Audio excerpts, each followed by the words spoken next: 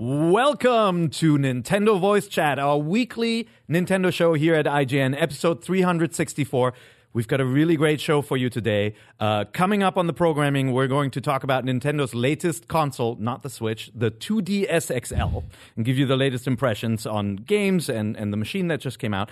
Splatoon 2, we played it. Lots of single-player impressions in here. And then Mario Kart Arcade GP VR. It's a real thing. So all those topics coming up next. But before we get into that, I wanted to give you a couple of housekeeping items here. First of all, IGN is coming to television. So if you have cable and you're watching Disney XD, look for us July 17th at 9:30 p.m. Every week you'll get new episodes. You can also come to IGN and find some of that content on our homepage and on our YouTube channel as well. And then Comic-Con is coming up. We will be live all week from Comic-Con in San Diego. That's July 19th to the 23rd. On the 19th at 8 p.m., we're kicking it off with our pre-show coverage, and then every day we'll do lots of panels and awesome stuff. Yeah, that's right. We're live 3 to 7 Thursday, Friday, and then we're live noon to roughly 8 o'clock on Saturday. We're getting a bunch of big stars in. It's going to be really cool. But we also have an awesome public-facing activation, a giant party on the 20th. That's at the Tipsy Crow. And it is a Dark Tower party, for those of you that are in the know. It's a Dark Tower-themed party, and we've turned an entire bar into the Dixie Pig, which is like a super famous bar in those novels. So it's going to be super cool. The layouts that we've seen for it are absolutely insane. We'll include the URL for RSVP in the show notes, and check that out if you guys are down in San Diego and Comic-Con and you want to come hang out with us. So nice. So that's all about us. Now we're going to get to the show. With me here on this panel, we have Brendan Graber. Woomy. We've got Brian Altano. Get the thing. And we have Handsome Zach Ryan. I don't have a catchphrase, but I like yours. Handsome Zach. That's okay. Brendan, really good to have you back. If you guys know Brendan, he's been on the show before. He killed us all in Splatoon. Since we're going to be talking a lot about that game here, we figured it was a good idea to resurrect him and bring him back on. You're reviewing it, right? Yes. Oh, yeah, there you go. I can officially tell you that. I'm reviewing it, so look for it on Tuesday.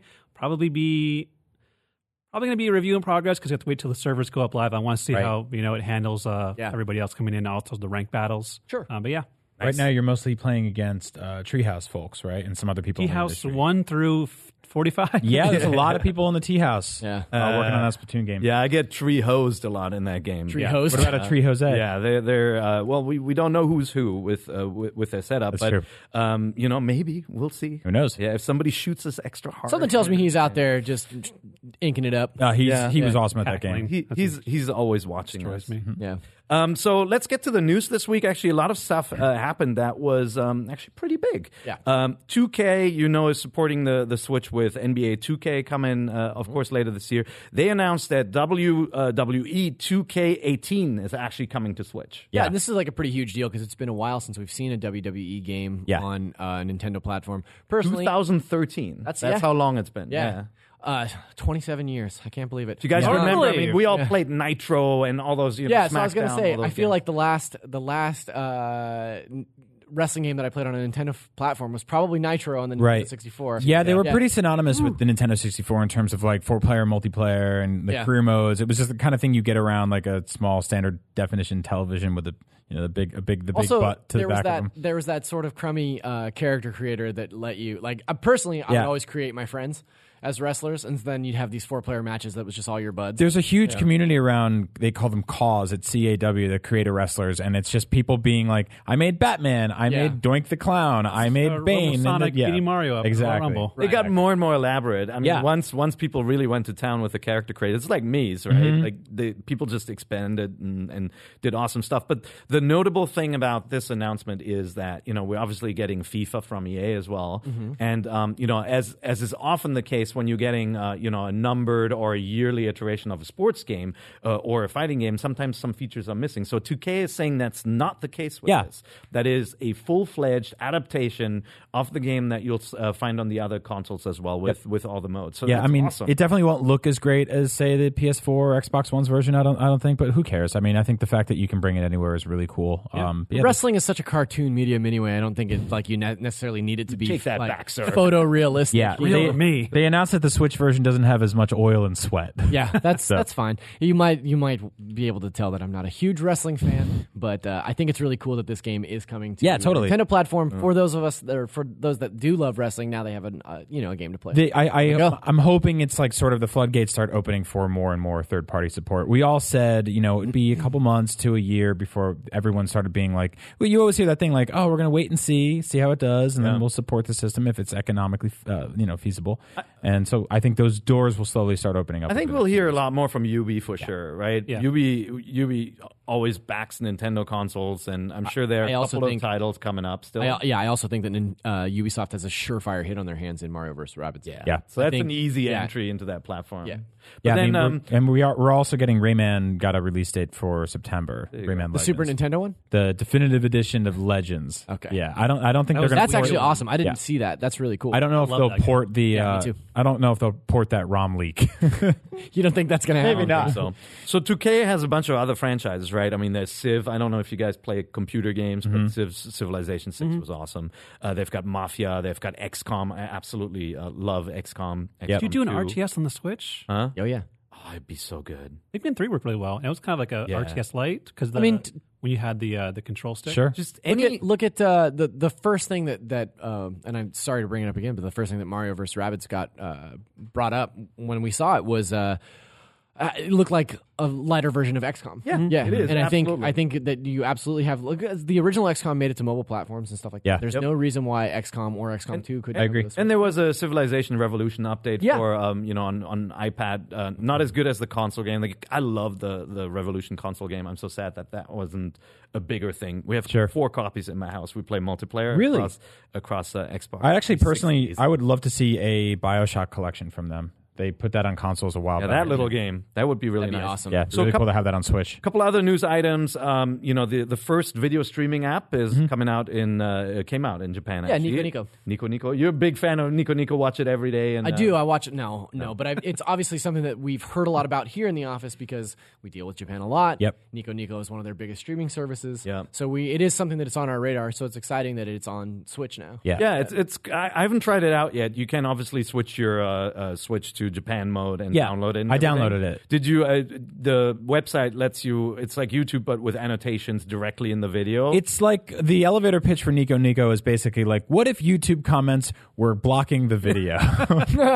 Which is like, it's kind of interesting because it's like, as things happen, creators can put annotations in, but also you'll have the commenters' annotations basically pop up all over the video. So it's kind of madness. I downloaded it and I watched the most popular video on there. I believe everything's in Japanese, but you can kind of like fake your way through it. And it was a Let's Play of Kirby's Air Ride. Yeah. For GameCube. And just covered in comments in Japanese. And the occasional American one would come and be like, what the hell is this blank? So it's fun. Here's my Let's Play of Kirby's Air Ride. Yeah, that's the game that plays itself. It's that one button automatic win gameplay. I kid. But There's the cool thing about this is I think it will hopefully start opening up the doors for more actual video platforms to launch on Switch. They quietly just put this out there, and that means that we could get Hulu, Amazon, YouTube, Netflix down the line. I don't think we're that far away from, I would hope maybe by this fall, video apps just like quietly just appearing on. Yeah, I mean, it's not a huge stretch. We had Netflix and Crunchyroll and stuff like that on the Wii, on the Wii U and the Wii, so it doesn't seem like it would be an uncommon occurrence to have these things kind of pop up. Yeah, we know. I mean, some of the biggest Nintendo fans I know from back in the days who used to work for Factor 5 worked on a lot of video codecs for the console streaming apps, and Julian Egerbrecht from Factor 5 worked on the Hulu app and works at Hulu actually. So I gotta think there's a lot of stuff going on behind the scenes that we're gonna see those apps. We would love to put an IGN app on the Switch as well. We weren't able to get one on the Wii U, but we'll keep trying. It'd be really cool to just kind of do live stream like E3 coverage. Can't you just call Miyamoto? Doesn't work like that. Yeah, he doesn't pick up the phone anymore. Not for you. Huh? No. Ever since that Wii Music review, it's been. Nobody picks up. That was a rough one. Couple of smaller things. Arc System is releasing the puzzle game Boost Beast on Switch. It's notable. It's the same developer as Hey Pikmin. Oh, cool. Arzest. So it's basically a port of a mobile game, a little color match puzzle game. It's got double the amount of levels than the mobile game. So it could be a cute little game. I took a look at this game in preparation for the show, and this game is not going to help any of the arguments of people saying like Switch is just a mobile machine, because this is the most mobile game that you could possibly have. I think it's cool if you're into that kind of thing. 200 levels is obviously nothing to sneeze at. It's a very mobile-centric game. It's a very color-matchy sort of I'm game. all for mobile ports coming to Switch, but I think that they just need to fit the platform a little bit better. Yeah. Like if you're going to port over those games, I think that something like Implosion did a good job. We talked about it last week, and I've been playing it a lot. It just, everything's unlocked at the gate. There's no microtransaction stuff. It doesn't feel like it's a mobile game in that just going through the menus and stuff like that. Like it feels like a console game on Switch, and I think that's the way to do it. When you're playing a game that feels too much like it's just a phone game stretched out. So before the Switch launched, Jose and I went to basically a hands-on preview event that was Nindies centric, Nintendo Nindies. You know, they that whole development or that whole area of Nintendo was really boosted around the launch of the Switch, and their whole thing was like, they were being very selective about what indie titles were coming to the Switch and things like that. And it got me really excited because I like to see the idea that they're sort of fostering this community on the Switch, and they've done a really great job of bringing things like Bubble Boy or not Bubble Boy, I'm sorry, Bull Boy, or like Rhyme is coming to the Switch soon, things like that. Like kind of handpicking these things. But then there's also this other segment that I see that's happening now where it's kind of like also all these mobile games, which is like a little concerning to me. That's the old Wii shovelware problem, right? Once something has reached mainstream success, then you'll see some of the more casual games pop up. I mean, I don't mind it. You have a choice, right? And like I do like having puzzle games installed on my system and taking it on the go with me, but they have to be good ones, right? Yeah, I think the 3DS had the same issue. I think probably worse than the Wii and definitely the Wii U did. But the 3DS, when you really dig around that shop, you'll find a bunch of games that are like, it's like Fox Jump, and you're like, what the heck is this? Like, this is like jumping. You don't want to see a Fox Jump? I mean, of course I do, but like you got to put some work into it, you know? No, they look like browser-based games that are ported over to like that 480p screen, and they're like $3 or $4, and it's like, I don't know who this is for. If it's for like children to part ways with their parents' money pretty easily, so that credit card saved on there, I'm not sure. If I could play devil's advocate to my own argument, I would say that I guess the TLDR version is that ultimately this is a mobile platform. Yeah. And so it does make sense for those kind of things to be on the Switch for people that picked it up because they're like, I love Zelda and I want to play this giant adventure, but the only other games that I ever play are match 3 games. That's a good counter argument to what Zach said. Thank you. Yeah. We should add another chair on that end. Just get up and run around to the other side. Switch the Evil camera. Zach. Yeah, you can argue. Well, that's like Evil Zach doesn't have a to beard. bring up Implosion again, the levels are designed around a mobile play, which means that they're small and they're concise and they're great, and you're done with them in a few minutes, right? And I think the Switch needs more stuff like that. So the Switch. Couple of things on the 3DS as well. The 3DS still around and alive. Miitopia, Hey Pikmin demos are out, and next week's episode of NVC is going to be hosted by Sam. It's going to have Zach and Brian on as well, and a guest. I think Casey may come back. I'm traveling in LA, so unfortunately I can't record that one. But they will talk a little bit more about those two games because you can play them now, and we actually have full versions. Yeah, I'm going to be jumping into Hey Pikmin. Hey Pikmin. Pretty heavy, so I'm excited for that. I somehow managed to miss Pikmin 3 entirely. Oh my god! Wow. Go back right now. Go back now. No, it's absolutely worth playing. Wow! And then Cursed Castilla. This game's awesome. Castilla? Yeah, this game's really awesome. We did came out on 3DS. It's on 3DS now. I think it fits perfectly for that platform. I played it on PS4. We did some Let's Plays on Up at Noon. I believe we put those on the Up at Noon playlist on IGN. Very old school ghouls and ghosts and goblins, hard as hell. Made by a very small team in Spain of guys who just grew up with those games. And it's like the monster design is really cool. The character design is really fun. It's very difficult, but if you're looking for like a kind of awesome, difficult action platforming game, like this is a great one. So style-wise, it looks just like Ghosts and Goblins, right? Down to the character, the music sounds a lot like it. The difficulty, which Ghosts and Goblins obviously was famous for that, and like having you beat the game at the end, saying, "All right, you beat it once, now do it again." Right? Yeah, like that kind of mean, super harsh Super NES difficulty level. They're bringing back with this. It's got 8 stages, pretty diversely themed stuff, and then a new coin-op mode, so make it feel even more like an arcade game. And then obviously your 3D slider will work on this one. Yeah, unless you're playing it on 2DS. Side note, Hey Pikmin cannot be played in 3D. Just found that out. That's weird. Oh, yeah. A couple of games dropped for the 3D mode. Nintendo 2DS. Yeah, There absolutely. you go. And then just back to Comic-Con, obviously, we will be there. If you are in San Diego at the show, you'll see, you'll probably bump into some of the folks from IGN. Be sure to say hi. But Nintendo is also there. So they announced their Comic-Con presence. They'll have playable Mario Odyssey, Rabbids, the Super NES Classic you'll be able to see. Probably the only time you'll ever see. Yeah, I mean, we got our first look at the NES Classic at Comic-Con last year. That's when we first, I think we were one of the first outlets to just really grab that short controller cable and yank it and realize that break it, big just did like this big thing like that, and it was like, I was like, oh, it's only 3 feet. That's not good. Splatoon 2 will be there. Pokken Tournament will be there. Flip Wars, remember that? It was Project Mukuru. Yeah, it's all those little Halo guys and their butt stomping on that board. That's one of the games that we saw at the preview. Yeah, okay. So it hasn't, it's called Flip Wars. Now it's going to be actually out on August 10th, so you don't have to wait much for it. But Nintendo will be there, so if you want to play any of these games, knowing Nintendo events, get in line early. Make sure you sit in there. Grab a drink. Nintendo at Comic-Con is always really cool because it's like a second look at a lot of the stuff that they brought to E3. Yep. And so more refined for public play. Yeah, and what's nice is that, well, it's not nice because the lines are still insane, but Comic-Con is so less centric on gaming that you can play these games a little easier. So it's going to be the public's opportunity to get their hands on Super Mario for the first time, like outside of the 15,000 people that managed to weasel their way into the LA Convention Center. And wait 4 hours in line for that. Yeah, exactly. Wow. But I think it's going to be really cool, and Nintendo always does a really great job of doing these cool activations around stuff at Comic-Con. Like they're doing a Splatoon tournament, there'll be a Pokken tournament. Yep. Yeah, they always blow out these big events that way. Yeah, they always have really cool kind of statues and setups as well. So that's basically the news for this week. I'm sure by the time we post it, some major game is going to be announced, and everybody's going to tell us. N64 Classic. We didn't cover it. N64 Classic. No, I wish.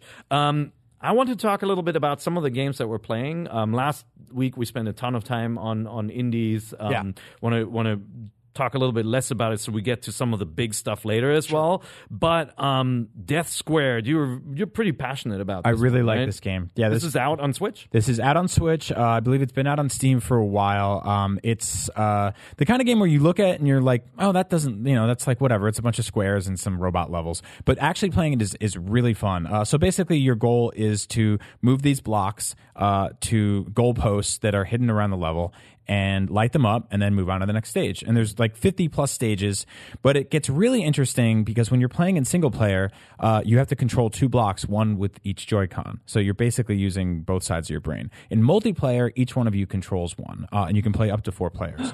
Link Together Season 2. Link Together Season 2. So it gets very frantic. We're putting up a Let's Play, I believe today. It's like 15 minutes long. And to me, it's the most fun co-op game I've played since Scribblenauts, which again gets into a lot of innuendo, like you push me over, get on top of me. Did you mean Snipper Clips? That's what I mean. Scribblenauts. Snipper Clips. So in terms of like Switch games that you can play like that, it's really, really cool. And it's only a couple bucks, just launched today. Really smart too. And it's got this sort of like Portal style test chamber VO with some pretty smart writing that's happening. And the levels are challenging. They're really fun. Definitely check this one out. Again, you're going to look at it and be like, it seems pretty simple in art style, but you give it a look. It's great. When do you find time to play this? Is this while traveling? Well, so this one I've actually had a early copy of this game for a couple weeks now. Okay. So Also, Brian wakes up every morning at 3 a.m. to play video games. Really? For 6 hours. I do get up early to play video games though. Yeah, and work out and, mostly play video games. Maybe I should do that. And then when you're done, do you play games after that? Yeah, I do. Okay. Yeah. And then you played Demambo. Yeah, Demambo just launched this week as well. And Spanish for the Mamba. Similar thing. It's got a single-player mode with like dozens of levels, which are very, very difficult. But the main crux of this game is that you play this sort of ball that has 3 attacks, and it's all one button. Mm-hmm. So you move with the sticks or the D-pad, and it's kind of Smash Brothers style where you can jump with B or you can just hit up. And then your buttons are like basically short attack, kind of a burst, and then like a ranged attack. And it's all depending on how long you hold the button down.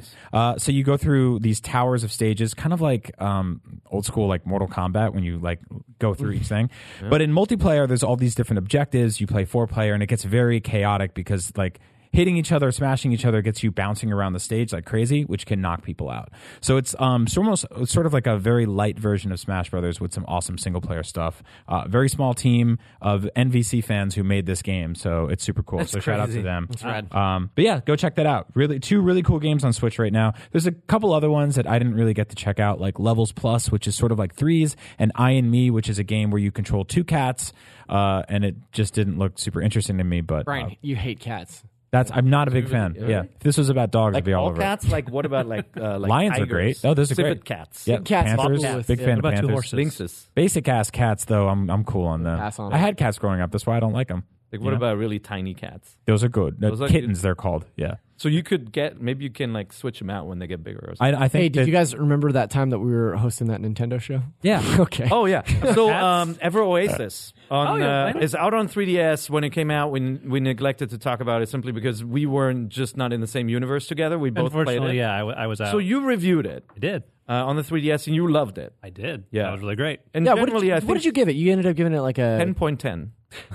No, 12 out of 10. 8.9, just under the amazing category. Okay. Just a little bit, but it was really great. It's kind of like a cross between kind of Animal Crossing style, like town development, but they also, the developers, Grezzo, they ported over Ocarina of Time. Into Yes. Yeah. It So shows. There's this really like these dungeon elements where like you have your town to protect, but you also have to go out and like solve the ancient evil. And then there's all these little dungeons and caves you can explore with you and your villagers you can bring with you to battle.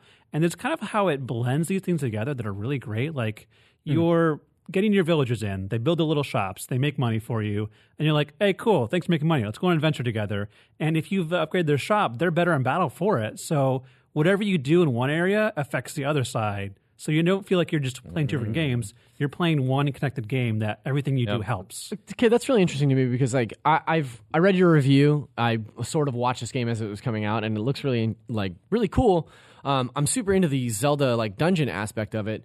I'm not into like town building. Like I've never been into like The Sims or anything like that, or the it's like SimCity or anything like that. So Were you in Animal Crossing? It's not like that. It's not a little bit, yeah. But the problem with this game, honestly, is, and I like it a lot too. It's like a slower burn than the TV show The Wire. Like you got to invest the time in the beginning, and it's one of those Nintendo games that unfortunately tells you what to do. It's like now you have 2 seeds and you can do this. Yeah, and they like, don't really let you to hook to the very end of the game. No, and then it tells you a little. It's a little bit too much. Hey, listen. But once you get past the basic mechanics of the town building, which is attracting people to come to your town, establishing shops, and then you can supply them with stuff, you get out. And then suddenly it has all these kind of action adventure, like almost Link to the Past, like sword play elements where you're exploring, a desert and a cave.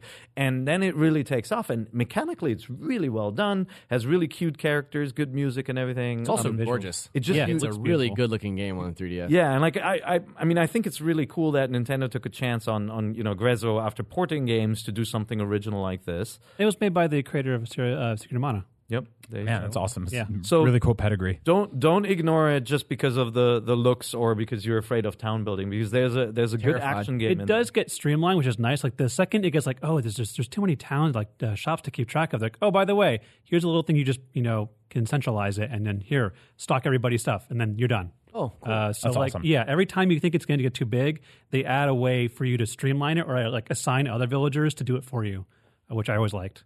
Oh, that's a nice touch. Yeah. Good game. I saw it already dropped in price, so I don't think it's a huge hit out there. But if you're in for a bargain, just kind of keep your eyes open. I'm sure it's it's good. Yeah, it's a nice addition to the 3DS library. Yeah, Absolutely. It'd honestly kind of be nice to go back to the 3DS. I haven't played anything on it in so long. Yeah. Yeah, I guess Metroid's not until September. Well, let's talk about that mythical beast, the 3DS. 3DS and his And friend. on our desk new here, if you're listening to the show, we have the brand new 2DS XL, of course, which is Nintendo's reboot of the 2DS door, the door what stopper. did we say? The challenged original 2DS. Like, who's a fan of the 2DS, the original? I'm a fan of the concept of it, but in practice, I don't like using it. So it's a good machine for little kids, right? Yes. If you had the original DSs, the hinges always broke. And kids open and shut that stuff. They sometimes bend it too far. And the 2DS was meant to fix that. So you have this wedge shape that is, it's almost indestructible, this device. So it was a cool idea for kids, but, the form factor is, it's not pretty. and it's not awesome. And so the 2DS XL addresses that. It goes back to the clamshell design. If you haven't seen it, black unit, it actually has a textured pattern on the. It looks really top. nice. It looks really good. Yeah, give it to me. It's sleek. I really like the color scheme. I like the black and blue. I think that they took a hint from Switch. Have you seen Japan's orange and white blue. one? Yeah, that one's really cool too. I think I might prefer that. Yeah. So, we put up a couple videos about the 2DS. I did an official unboxing video, and Casey also reviewed it for us, so you can get into really deep dive stuff. But I think just like hands on with it, I like it. It's definitely kind of toy-like, I would say. There we go. Yeah.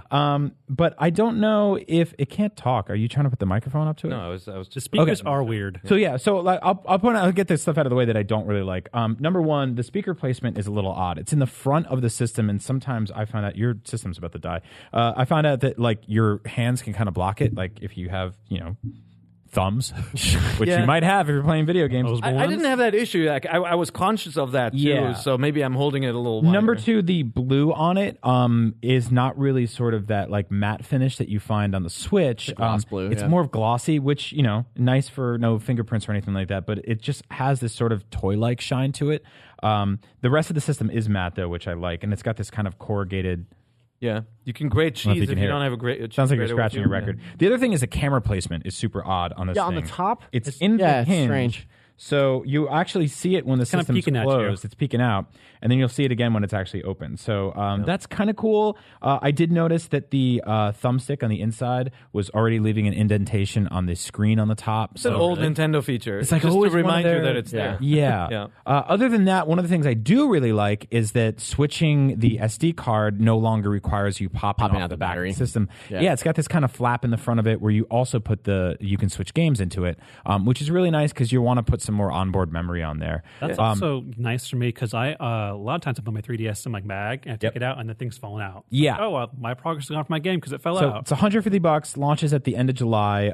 Right now, I think we just got the blue color here in the States, and you get orange and white, orange and cream or whatever it is in Japan. Yeah. I do like it. It's toy-like. I think it's pretty awesome for kids, teens. Like, I think I'm going to stick with my 3DS XL. Yeah. Or my new 3DS XL. I don't see myself trading that in or anything like that. If you tried that system, the nub on this thing, that extra analog stick feels exactly the same. But shoulder buttons are nice. It feels nice. It's got nice, it's nice and light. It's very light. Yeah. It feels like it's well constructed. Mm-hmm. Yeah. It's a peculiar naming sort of just to go through that. Why not the new 3DS Lite or something? We've had the DS, the DS Lite, the DSi, the DS Lite or the DS XL, and all that. Getting mighty confusing. 3DS, new 3DS XL, 2DS. Yeah, it's just been a lot. But I wouldn't dismiss it. Definitely don't dismiss it as kind of just a budget release because they did save a little bit on the screen, for example. Right, there's a difference in the visual fidelity, but they didn't save on processors or anything. So it's not like you're going back to the original 3DS. It has the 3DS XL supporting the new 3DS XL games and all of that. Sure. So what you're saying, like a game that'll push the system like Hyrule Warriors or will run like on this fine on that. Better than on the original unit. So more like the new 3DS. There are some smart upgrades that I would expect find their way into the more expensive tier as well. They're just a couple of smart things like the shoulder buttons, the lifted shoulder buttons, the way that all feels. Actually, the system feels really nice. Mm-hmm. It's weird because Nintendo has kind of simultaneously ceased production on the new Nintendo 3DS. The 3DS XL is still getting made. The new Nintendo 3DS here in America was always a sort of peculiar one because we didn't really get the same suite of faceplates and customization options. It was an and I would have been all over that one, but like most of the cool ones are things you would have to import. Right. I would be. Is that one yours? Yeah. Yeah. I'd be surprised if we saw another iteration of the DS. I feel like this is the end of that line for quite some time. Do you know? I mean, it is really. It's like you're watching the evolution of a system here. And like if you guys ever see whale bones, they're like the rudimentary connectors to legs for the hips. On the back of the 2DS, you have two cameras, which of course are used to take 3D pictures. Sure. Which the 2DS cannot display. That's the other thing. It comes with AR It's really cards, funny. Yeah. Which the 2DS also came out with AR cards. But AR is surprisingly uninteresting. Yeah. When you don't have the 3D aspect to it, it's just like Mario's on your table. It's like, no, he's not. Oh, yeah. Look, I mean, that obviously means it's compatible with Nintendo image sharing. Sure. Yeah. You'll be able to view those images, but it's just kind of funny that it has the vestibular cameras on the back. Yeah, so I don't know if that means it takes 3D pictures but doesn't view 3D pictures. Yeah. I think that's what it means. You send it to your 3DS friends. Yeah. Also, because I think the image sharing was always just set up with 3D in mind, so you cannot not do it that way. Also, still no GBA port. Yeah. Yeah, that would be a big upgrade, wouldn't it? A GBA. You think they just swan song it out, just one last one? I'd be down with that. That would be. And for those of you that waited all the way till the end of the line, here's a little bonus. Bust out those old cards. One of the greatest gaming libraries in history available at your fingertips. We all know we're gonna get a Game Boy Classic Mini. Come on. I hope so. Yeah, I It'd really be cool hope if so. it was like green too. That they did completely updated. Yeah. Then GBA they can do all in color. Mm-hmm. So, folks, we're gonna take a quick break. When we come back, we're going to talk a ton about Splatoon 2, as well as this really strange Mario Kart VR game that surfaced in Japan. So stay tuned for that. Listen! Yeah, we'll be... Oh, sorry, I didn't see you there. We're back here with Nintendo Voice Chat, episode 364, second part. If you didn't watch the first part yet, you're really missing out, so go back. We're going to talk about Splatoon 2. Mm-hmm. Obviously... Nintendo's big first-party game coming out very, very soon. July 21st. Yeah, and if you're watching this show and it's, remember to keep an eye on the old Splatfest test fire public demo for everybody. Obviously, that's a really good chance to get a feel for this game. If you're someone who's ignored this game, and I've met a lot of people who said, I'm not going to buy Splatoon 2. It's predominantly a multiplayer game. I don't like shooters, blah, blah, blah. You're missing out because to me, it's kind of like it's this true crossover between a classic platformer like Super Mario Sunshine, really, with the water and the spray mechanics, and a shooter like PvZ or Overwatch, mixed together. And I think the multiplayer is actually very beginner friendly too, because you can succeed just kind of doing your own thing. Sure. But let's talk about single player first. Yeah. What do you think? This is your first single player Splatoon experience? No, I right? played the single player for the first game. Yeah, I didn't play a ton of the multiplayer for the first game. That's why. But I think you hit the nail on the head. I think even more so than the first game, this feels not necessarily like a spiritual successor, but it obviously takes a lot of learnings from Super Mario Sunshine. Yep. And I think that it is really, really smart in the way what? Well, there's obviously the spraying mechanic. Yep. But I just feel like the locomotion especially feels a lot like Mario Sunshine. The platforming feels very shooting similar. windmills to make things move around. Right. Kind of stuff. Yeah. The verticality, especially, I feel like is very reminiscent. And it's just a lot of fun. Like it, more so than a lot of bigger AAA games, it just feels to me like you're playing as a contestant on a Nickelodeon show from the 90s. You know what I mean? Like it has obviously it's got this great neon color scheme, but it's just a blast to play. It definitely has a really strong Double Dare aspect to it. Yeah, absolutely. It's just kind of goofy and wet and gross, but really neon and wonderful. Also really good mood lighting and crazy lava lamps floating in the air. Yeah, I don't think we've said enough about how really good looking this game is. The Wii U version was a good looking game, but there's this level of sheen and shine and polish to this game. Sheen and shine. It's sharper. First of all, it is sharper. Yep. I can't believe how good it looks on the small screen. Yeah, it's crazy. It's obviously it runs in 720p when it's on your personal little portable monitor here, but it looks so sharp. It really does. There's no jaggies. They made sure that it would always hit 60 FPS. Yeah. It is not dropping. Yep. Even when multiplayer, single player, it's just going crazy. I think in the lobby area, it's 30 FPS, but it stays there. But then everywhere else where you're battling, it's always very smooth. Yeah, and I think that's because they load in characters and live players and little images. But yeah, the game is rock solid. And I think the single player itself is very creative. I don't think it's the leap over the first game single player that some of us might have thought when we first saw those trailers. I thought this was going to be Super Mario Galaxy 3, and it's definitely Splatoon single player 2. Yeah. But that said, I really like it. I think the way the story unfolds, which we won't spoil, and some of the bosses are incredibly smart. But I think just the level layout is really brilliant. You have these hub areas that kick open to little sub-levels that you need to find. Teapots. Yeah, teapots. And then opening those, and it seems like each world has more and more of them, right? The first one has a few, and the next one has a few more and a few more. And each level in those worlds has two main items that you need to hunt down and find that are just kind of secondary options on top of just getting to the goal, and they're very tough to get. Like they're really well hidden. They're really well hidden. Like I think there's going to be a lot of replay value to going back and finding those. Stick with me on this one because I feel like this might be a bit of a walk, but I feel like a lot of the hidden stuff in Splatoon 2 reminds me a lot of the hidden stuff towards the end of like Planet Robobot, where you're not necessarily solving puzzles in Splatoon 2 like you were in that Kirby game, but they're so deviously hidden that you really have to wrap your brain around some stuff to figure out how to. Like, there's so many times where you're shooting through the air to go to the next area, and you can see a platform, and you think, oh, I missed that platform. And I really thought I did such a thorough job of exploring that particular hub, and like there I can see that there's something there. How the heck do I get it? My frustration with that is that a lot of times you notice that past the point of no return. Yeah, you can't go back. And you got to start the level over, which is fun and moves quick. Yeah, they're bite sized. It's very old school platformer, right? Yes, there's an area where you drop down through these deep fried calamari rings. Which that game has an issue. I'm going to say right now, this game has the best. This has the best looking onion rings I've ever seen. Yeah, that's true. Let's hope they're onion rings, not calamari. Like I'm trying to eat healthy. And I'm playing this game and I'm like, oh, I want tempura shrimp and onion rings so bad now. As you know, there's a tempura shrimp character. Who fried him? Who serves tempura shrimp? I know you're really. What's going on with that? As well. Are those his kids? We should talk. Bill Trinnon, what's going on, man? So you fall down through these rings, and you have to kind of steer. It's like very vertical, like in Sunshine. But unlike in Sunshine, you can't catch yourself with a booster on you. Right. And so you may miss something. You're like, oh, God, and then you do have to retry the level. So it becomes this kind of quest to for some secret items and to do better and gather them over time. Of course, it saves what you already found, so it's not super mean. There's a lot of you find yourself sort of peeking around every corner, dropping through grates and platforms that you didn't normally think you should go through, spraying walls that just seem inconsequential and being like, oh, I can actually jump up that to the top and then find a secret up there, and then finding those things, like I said, like it's sort of.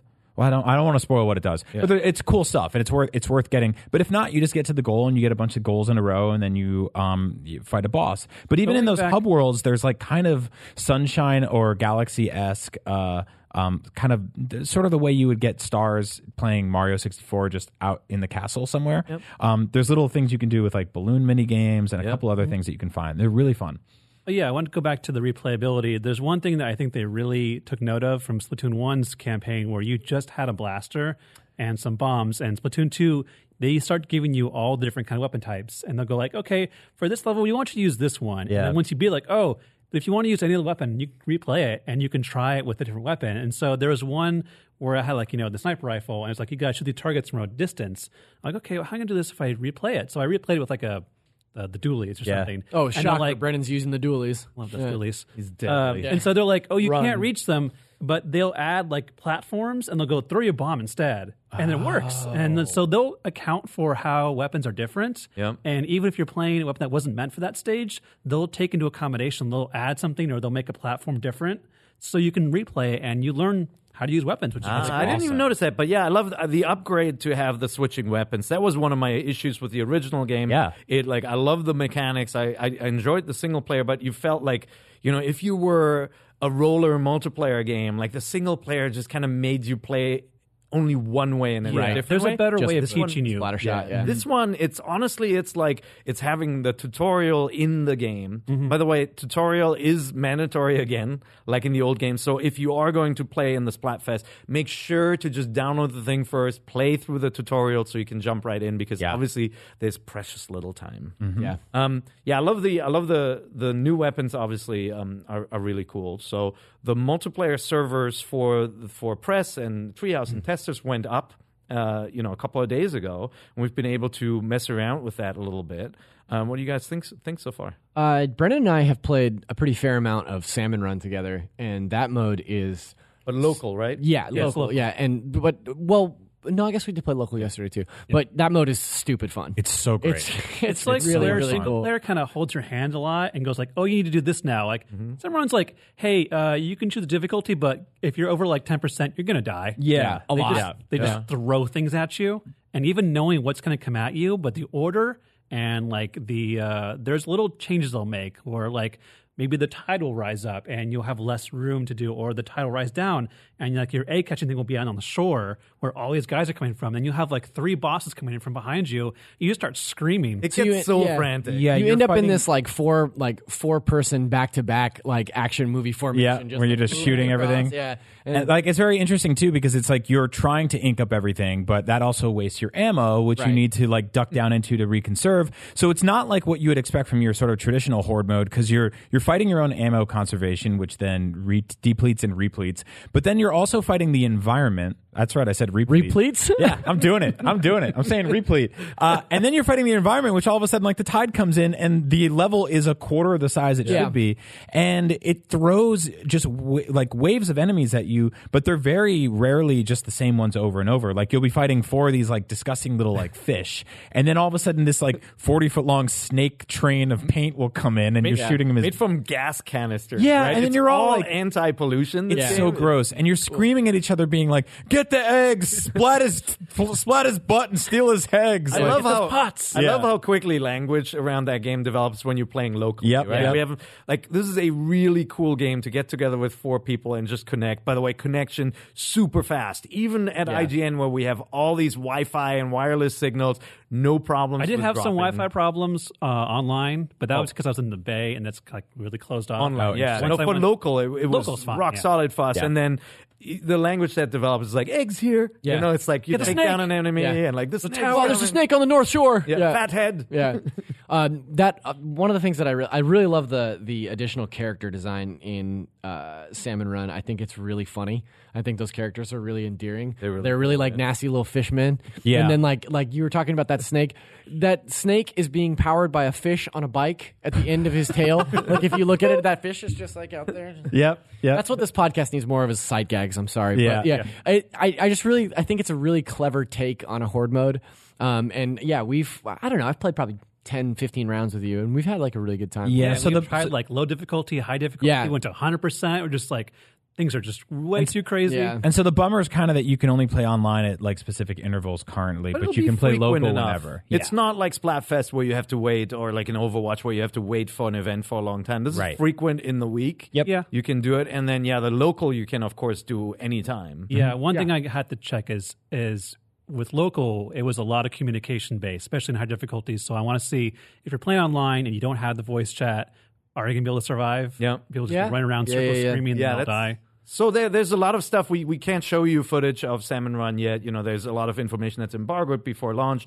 The one thing I will say about all the online about the Salmon Run and the single player campaign, it's evolved in a lot of ways. Salmon Run is awesome, but AI is very simple. And, you know, when you're fighting octolings in the single-player mode, there's not a lot going on there in the brains. They are homing missiles. Everyone's a homing missile in this game when it's a computer AI or on a track, right? Yeah. And then they can detect you and come after you. So don't expect Salmon Run to be like a horde mode where you have these kind of one-on-one battles with very powerful enemies. It's very old school, kind of pattern-based, right? Like the snake will come and it'll try to kill you by ensnaring you so that you have no more room left. It's that kind of strategy, that kind of AI and strategy that will develop from it. It becomes a lot about learning how best to defeat a boss and also think about the patterns of like if there's 3 bosses, who do you go for first and who you have to be mindful of that's coming up behind you. So like I know how to defeat this one kind of boss, but if there's like 5 bosses coming at me, I'm just like, okay, I'll try and throw a bomb at him. Oh man, he's coming at me. I gotta run away. So there's a good like give and take there. So I just start screaming. Yeah. Oh, that's a good. Yeah, that's a good. It doesn't work. Screaming is a good trick. It's true. They can't hear it, but it helps. Yeah.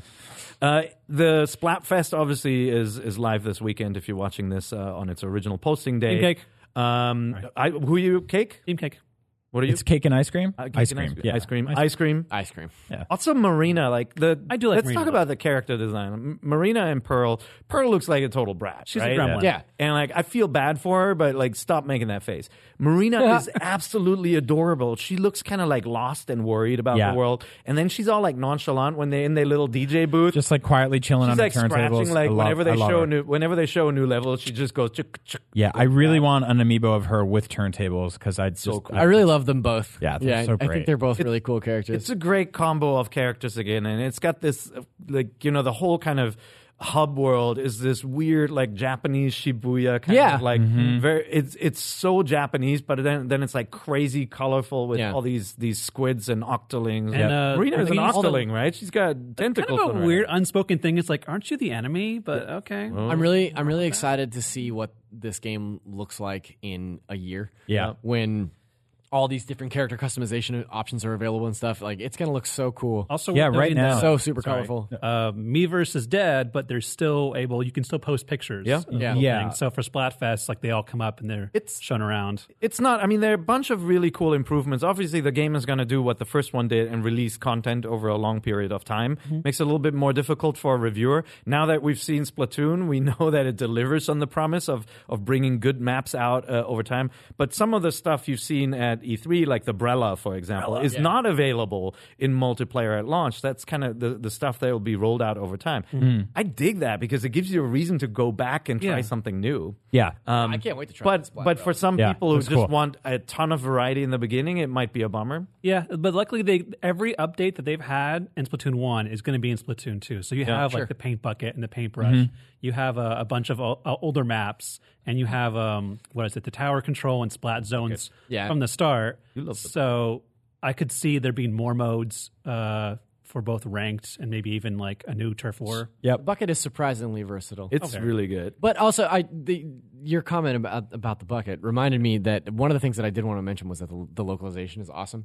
It's so funny. This game has made me laugh out loud 4 or 5 times in the time that I've spent with it. It's really, really good. Yeah, the writing is great. smart. The puns are I kind of want to steal some puns from that view. Oh, yeah. Yeah. The moment that so each level where you're introduced to a new weapon, you get like the what's his name, the guy that's Sheldon. Yeah, Sheldon. He talks to you and he tells you what the weapon is. And he gives you this detailed rundown. And when you get the bucket, he gives the name is like the Hero Splatter or something like that.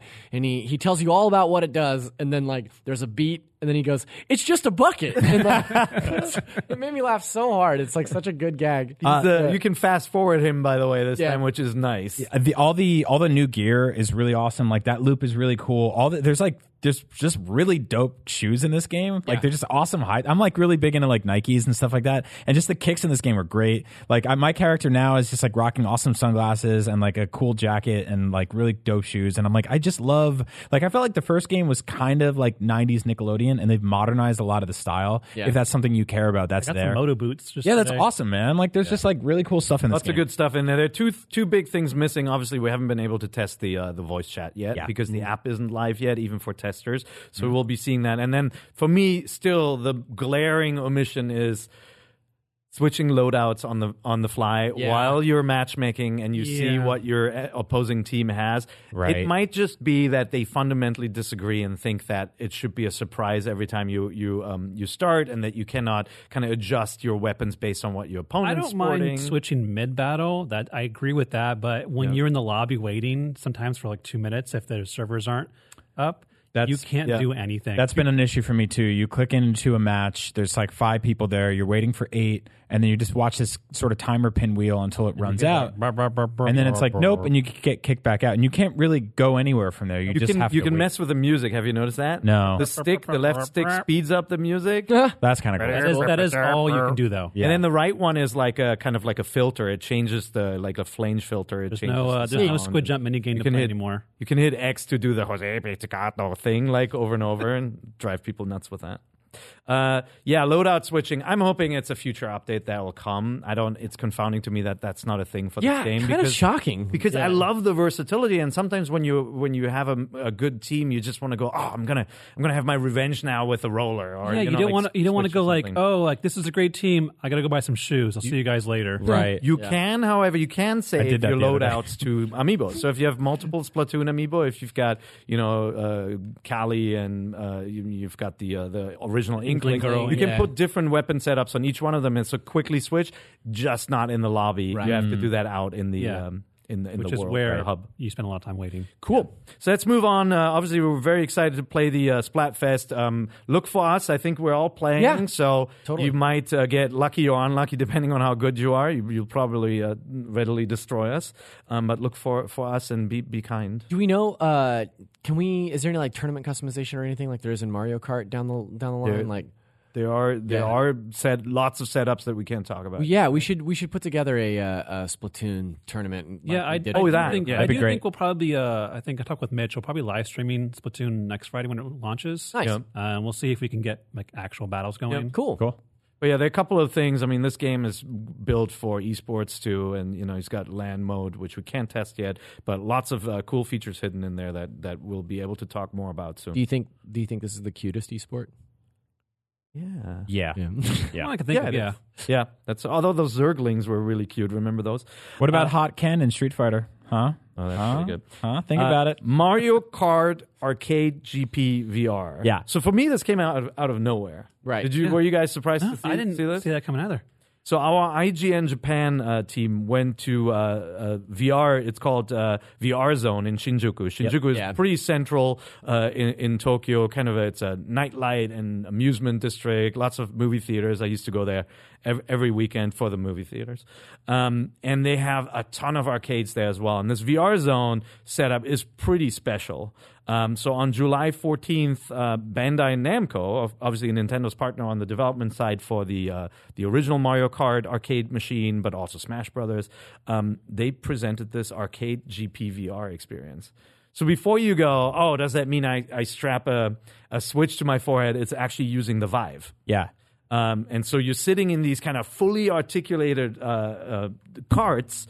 They kind of tilt with you. They have a steering wheel. You've got the trackers from the Vive on your hands. So when you have your hands on your steering wheel, you see them in the game because it's a first-person Mario Kart. Right. Yeah. It's also got some weird motion stuff in the chair. Yeah. It actually moves and vibrates. Yep. And there's a fan that blows wind. So it's sort of like a weird, like kind of hokey, like 4D experience. It's like an all-encompassing experience. Yeah. But I kind of love it. And like if you've ever tracked what the Mario Kart GP arcade machine series has done, they've been able to sort of Trojan horse a lot of weird ideas into those games that you never see in the home versions. Like Pac-Man, like a camera that takes a picture of your face and puts mustaches on it so you can like have your own avatar. I mean, if you live in America, these pop up at Dave & Buster's and other arcades sometimes here and there. But this one specifically, I think that there was it the Wii version that had a first person mode? Because other than that, we don't really see a lot of first person Mario Kart, but we've got some gameplay footage on IGN. You can check it on YouTube also, and it's straight up first person Mario Kart, like what it's like to throw shells and bananas, and it looks so much fun. Crazy, and I'm so jealous that we are not. Dude, this arcade opened a week after I was in Shinjuku, so I got home and we put the story up. I was like, no, I gotta go back. So they changed the mechanics, so it's no longer question mark blocks in this game. Yeah, it's actually balloons. So when you're racing around, you get your first person view of the track. A balloon is there, and you can actually reach out. Remember, you've got trackers on your hands. You can reach out and get your item that way. And so then when you have a green shell or a banana, you can actually physically fling it with your hand. It's not a button to deploy. That's awesome. And so, first of all, everybody, of course, looks like idiots playing this game with the lost puppy, and then waving their arms around. But like it is, Daniel Robson, our editor in Japan from IGN Japan. If you read Japanese, you can switch the language and check out IGN in Japanese. He did this impressions piece for us, and he absolutely loved it. Yeah. He said it was a rush. It was 4 players next to each other. I remember when I was in college in Japan, we would go out, for drinks after classes. We'd always go to these arcades, and Japan just had these amazing setups. You saw the Luigi's Mansion machine and did with Capcom, right? So cool. Big setups. They had like games like Hang On, and like I'm dating myself a little bit, like Afterburner. Yeah. But Afterburner was this giant wheel. I think it came here afterwards as well. There's this giant cabinet that would tilt into any direction. In Japanese arcades, you'll always find something special and crazy like that. One play is usually really, really expensive, like it was like $5 to play one of those. But just it makes it really special to go out and try these games. Yeah. I gotta say, if Mario Kart VR goes the way of Mario Kart 8 and we have Upside Down in VR, oh my god! You look up and you're like, oh god, there's a floor, I'm gonna fall. Yeah, and like, or if you fall off a cliff and like save you, it's like, Yeah, I think that's a really interesting point because in Mario Kart 8, when you're on those tracks, things get crazy. Yeah, like it does get crazy, but you don't often register like, oh, this part of the track is just upside down. Yeah. So like that experience in VR when you actually can feel like see yourself going inverted. Yeah, I want to see what it looks like when you get hit with a lightning bolt and you shrink. And ever like Wario's butt is like 70 feet tall in front of you. Man, yeah. I just love to. I mean, these arcade machines are all made by Japanese companies, right? You got Capcom with Luigi's Mansion, with Luigi's Mansion is so Amusement Vision. Sega obviously was behind F-Zero. GX and AX was the arcade machine, which was really cool because you used to be able to bring your like GameCube memory card and plug it in and upload your custom car and stats and everything. And then AX actually had special tracks that were super hidden in the home version. And like we haven't seen like with F-Zero, we haven't seen Luigi's Mansion or Mario Kart GP come home. I would love to see that. Obviously, you know, Mario Kart feels very, very different, especially with the steering wheel setup and everything. Feels very different from Mario Kart 8 and you know the games we're used to on consoles. But it'd be really cool if they could double dip on that and give us totally agree. Like give us a Nintendo arcade collection or something with these games. That'd be awesome. Really cool. So that's Mario Kart GP in VR mode. If you're going to Japan, definitely go to Shinjuku and check that out. Hopefully, we'll see those stateside someday. I really hope they come here. Yeah, the Mario Kart GP is in a specific VR arcade, right? Yeah, and they have a ton of cool stuff. Caleb and Andrew Goldfarb went to Japan just before you were there, right? And they wrote up a feature about that particular arcade, and you can read about all the games that are in there. And they had just an amazing time. It's not turnkey, right? Like it's hard to put something like that into a regular arcade because you still have all the setup, and like a lot of people are not familiar with VR and struggle with the setup. So you have to have attendance with that. But really, really cool idea that just came out of nowhere. What's this mean for their partnership with Namco? Will we see more stuff like that? Hopefully. Right? Yeah. We still don't know who's making the Metroid Prime game, so we'll see. Pac-Man. We'll see if there's like a Metroid Prime roller coaster arcade game coming. I would be totally into pinball. Yeah, there we go. A real pinball machine would be and you're so the ball cool. that you just throw up everywhere. Remember that? So that's that. We skipped it last week, but we are going to get to some viewer questions this time with our question block. That's right. These are specifically from our NVC email, which you can hit us up at nvc@ign.com. Oh, man. Yeah. And also we got a Facebook group, which you can go to. It's facebook.com/group/Nintendo Voice Chat. Yep. Yeah, there we go. that you remembered that, but you couldn't remember 9 letters. No, I was just doing a little test. There's actually the about? voice chat forum. So there are two, right? Yeah. There's a group that you can follow just to get an update when the show is live, and then there's the NVC, the Nintendo Voice Chat forum. So that is a community run by fans of IGN and NVC. Wonderful people, who cool talk about everything Nintendo, sometimes off topic as well, and we occasionally dip in there and confuse everybody. Yeah, really cool group. Go in there and say hello. Be nice. So we got some questions this week. I pulled them from the emails. Matthew Ford asks, with Mario Kart VR available in Japan, what other Nintendo games would you like to see get the same VR treatment? A pair just pitched his. Yeah. I feel a first-person Metroid could be interesting, but I think a more probable possibility is a Nintendo Land VR experience similar to the Wii U game. What are your thoughts? Thanks again for reading, and keep up the fantastic work. Thanks, Matt. What do you think, Brendan? I would love to see Pikmin in VR. Just that, because I don't see we've seen a VR game where you're kind of like a very small person in a giant forested land. Right. Sure. And like those weird, like, they put like the giant batteries like right there. Or like directing Pikmin with you and like taking like a giant boss in VR would be really cool to see. That's a really good idea, yeah. I love any of the VR experiences where you're smaller are really unique. I think you know I'm still a big fan of Batman VR on the PlayStation VR just because of the way it made you feel when you're standing on a ledge and looking down. Right? Yeah, like that kind of sense of height and scale is always really cool. I don't know if you guys saw there was a YouTuber who created this Mario VR video, Mario AR video where he's like walking around in real life and he sees like the Goombas and the mushrooms and the pipes. Like being in Mario's world would be really cool, like just a VR experience, because I always feel like VR is better as an experience than as a game. For me, at least. I agree. And like, we cover a lot of PlayStation VR stuff on Podcast Beyond, and we see stuff like Batman, and then we also see stuff like the Spider-Man Homecoming PSVR thing, which was like a very sort of truncated bite size, and I think like the sweet spot is somewhere between those two things, right? Like, so that's why I think like a Metroid experience would be awesome if it's sort of just like walking into Fendrana for the first time and seeing the visor effects, seeing your your mass steam up, like looking down and sort of like charging up your arm for the first time and shooting off a couple of blasts at like a big enemy. That would be really cool. I'm a big fan of Trackmania on PSVR. It's like a Ubisoft sort of like roller coaster, Hot Wheels racing style racing game, and I'd love to see something like that for say F-Zero. Yeah, Star Fox would be another great one. Barrel rolls could get a little tricky. That's what I was going to say. Yeah, that's what I was going to say was awesome Star Fox in VR. Yep. Yeah. I want F-Zero. I know, buddy.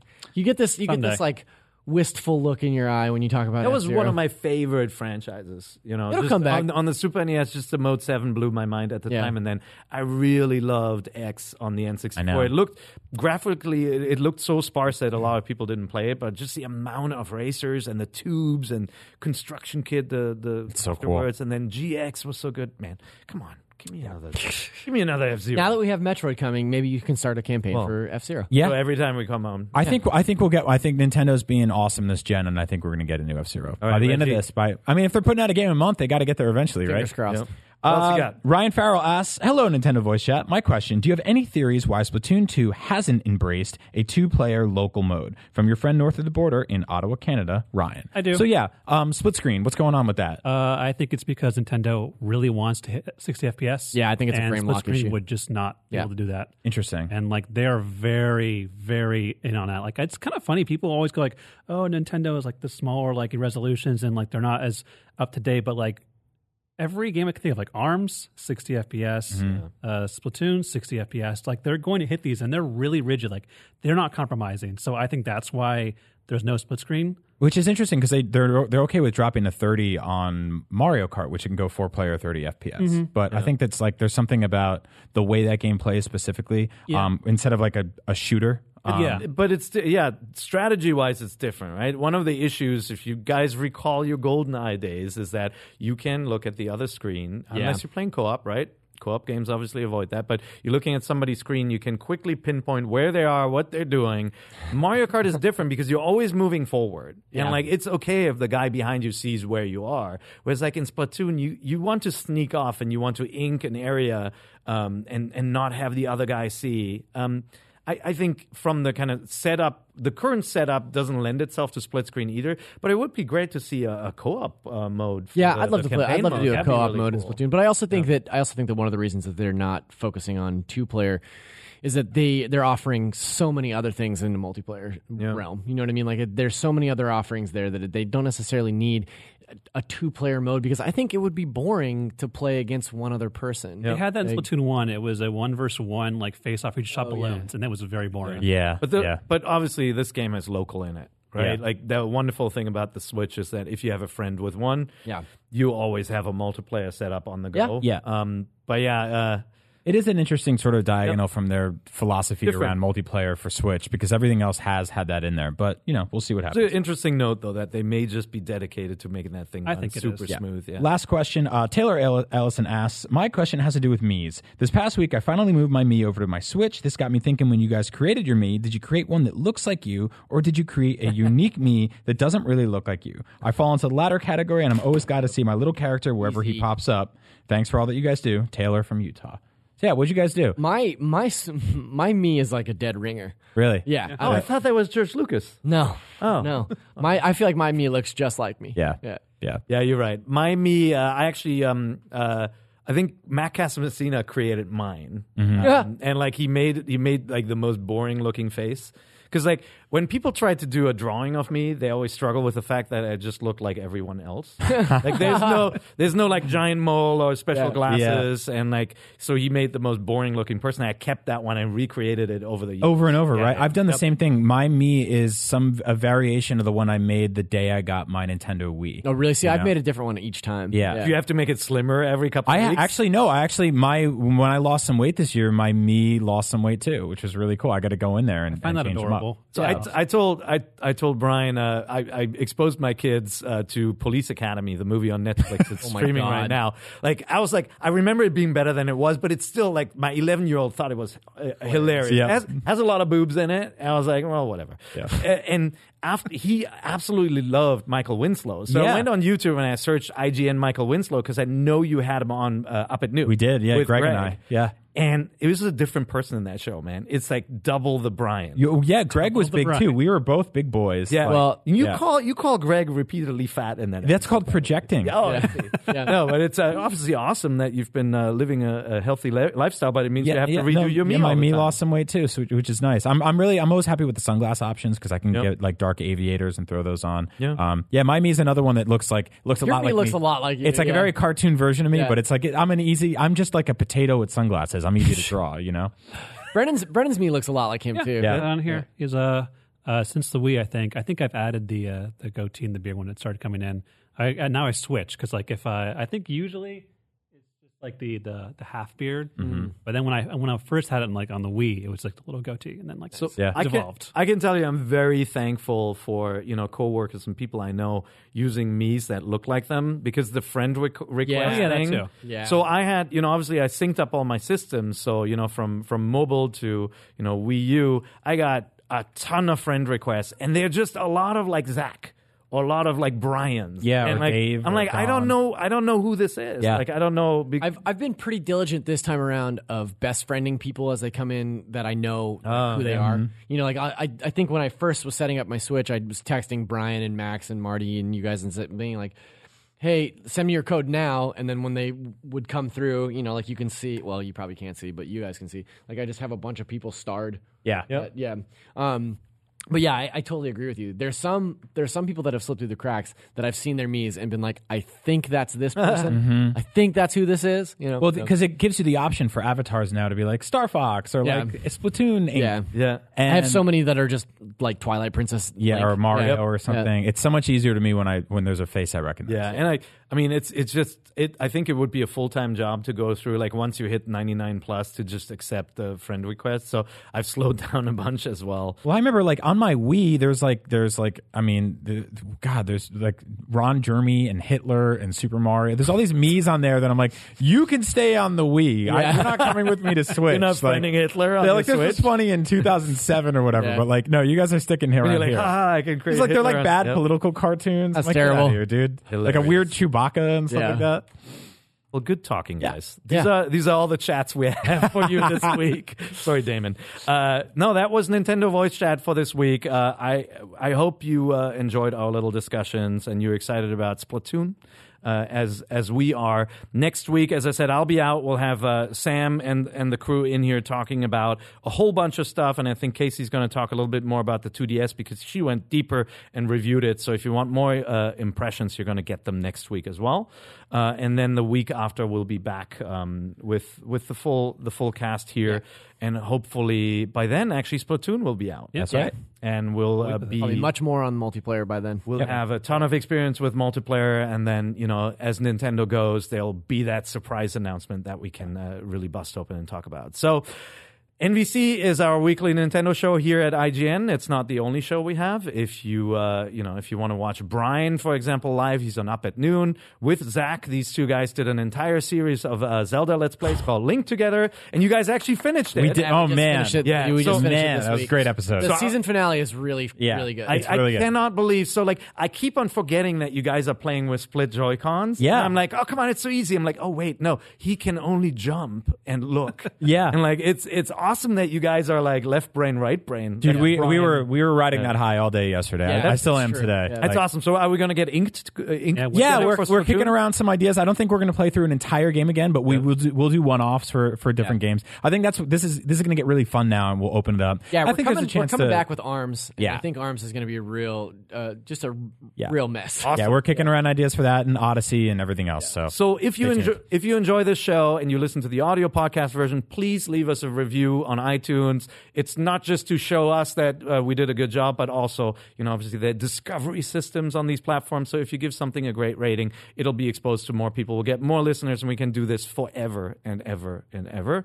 And then, check out Beyond Game Scoop Unlocked. We've got a great monthly interview show called Unfiltered. It's an hour long where Ryan sits down with an industry maven. And then obviously the IGN show on Disney XD. If you want more, if you want behind the scenes behind-the-scenes looks at what it's like here at the office, tune in on Disney XD on the 17th at 9:30 p.m. I think 9 or 9:30. 9:30 p.m. That's right.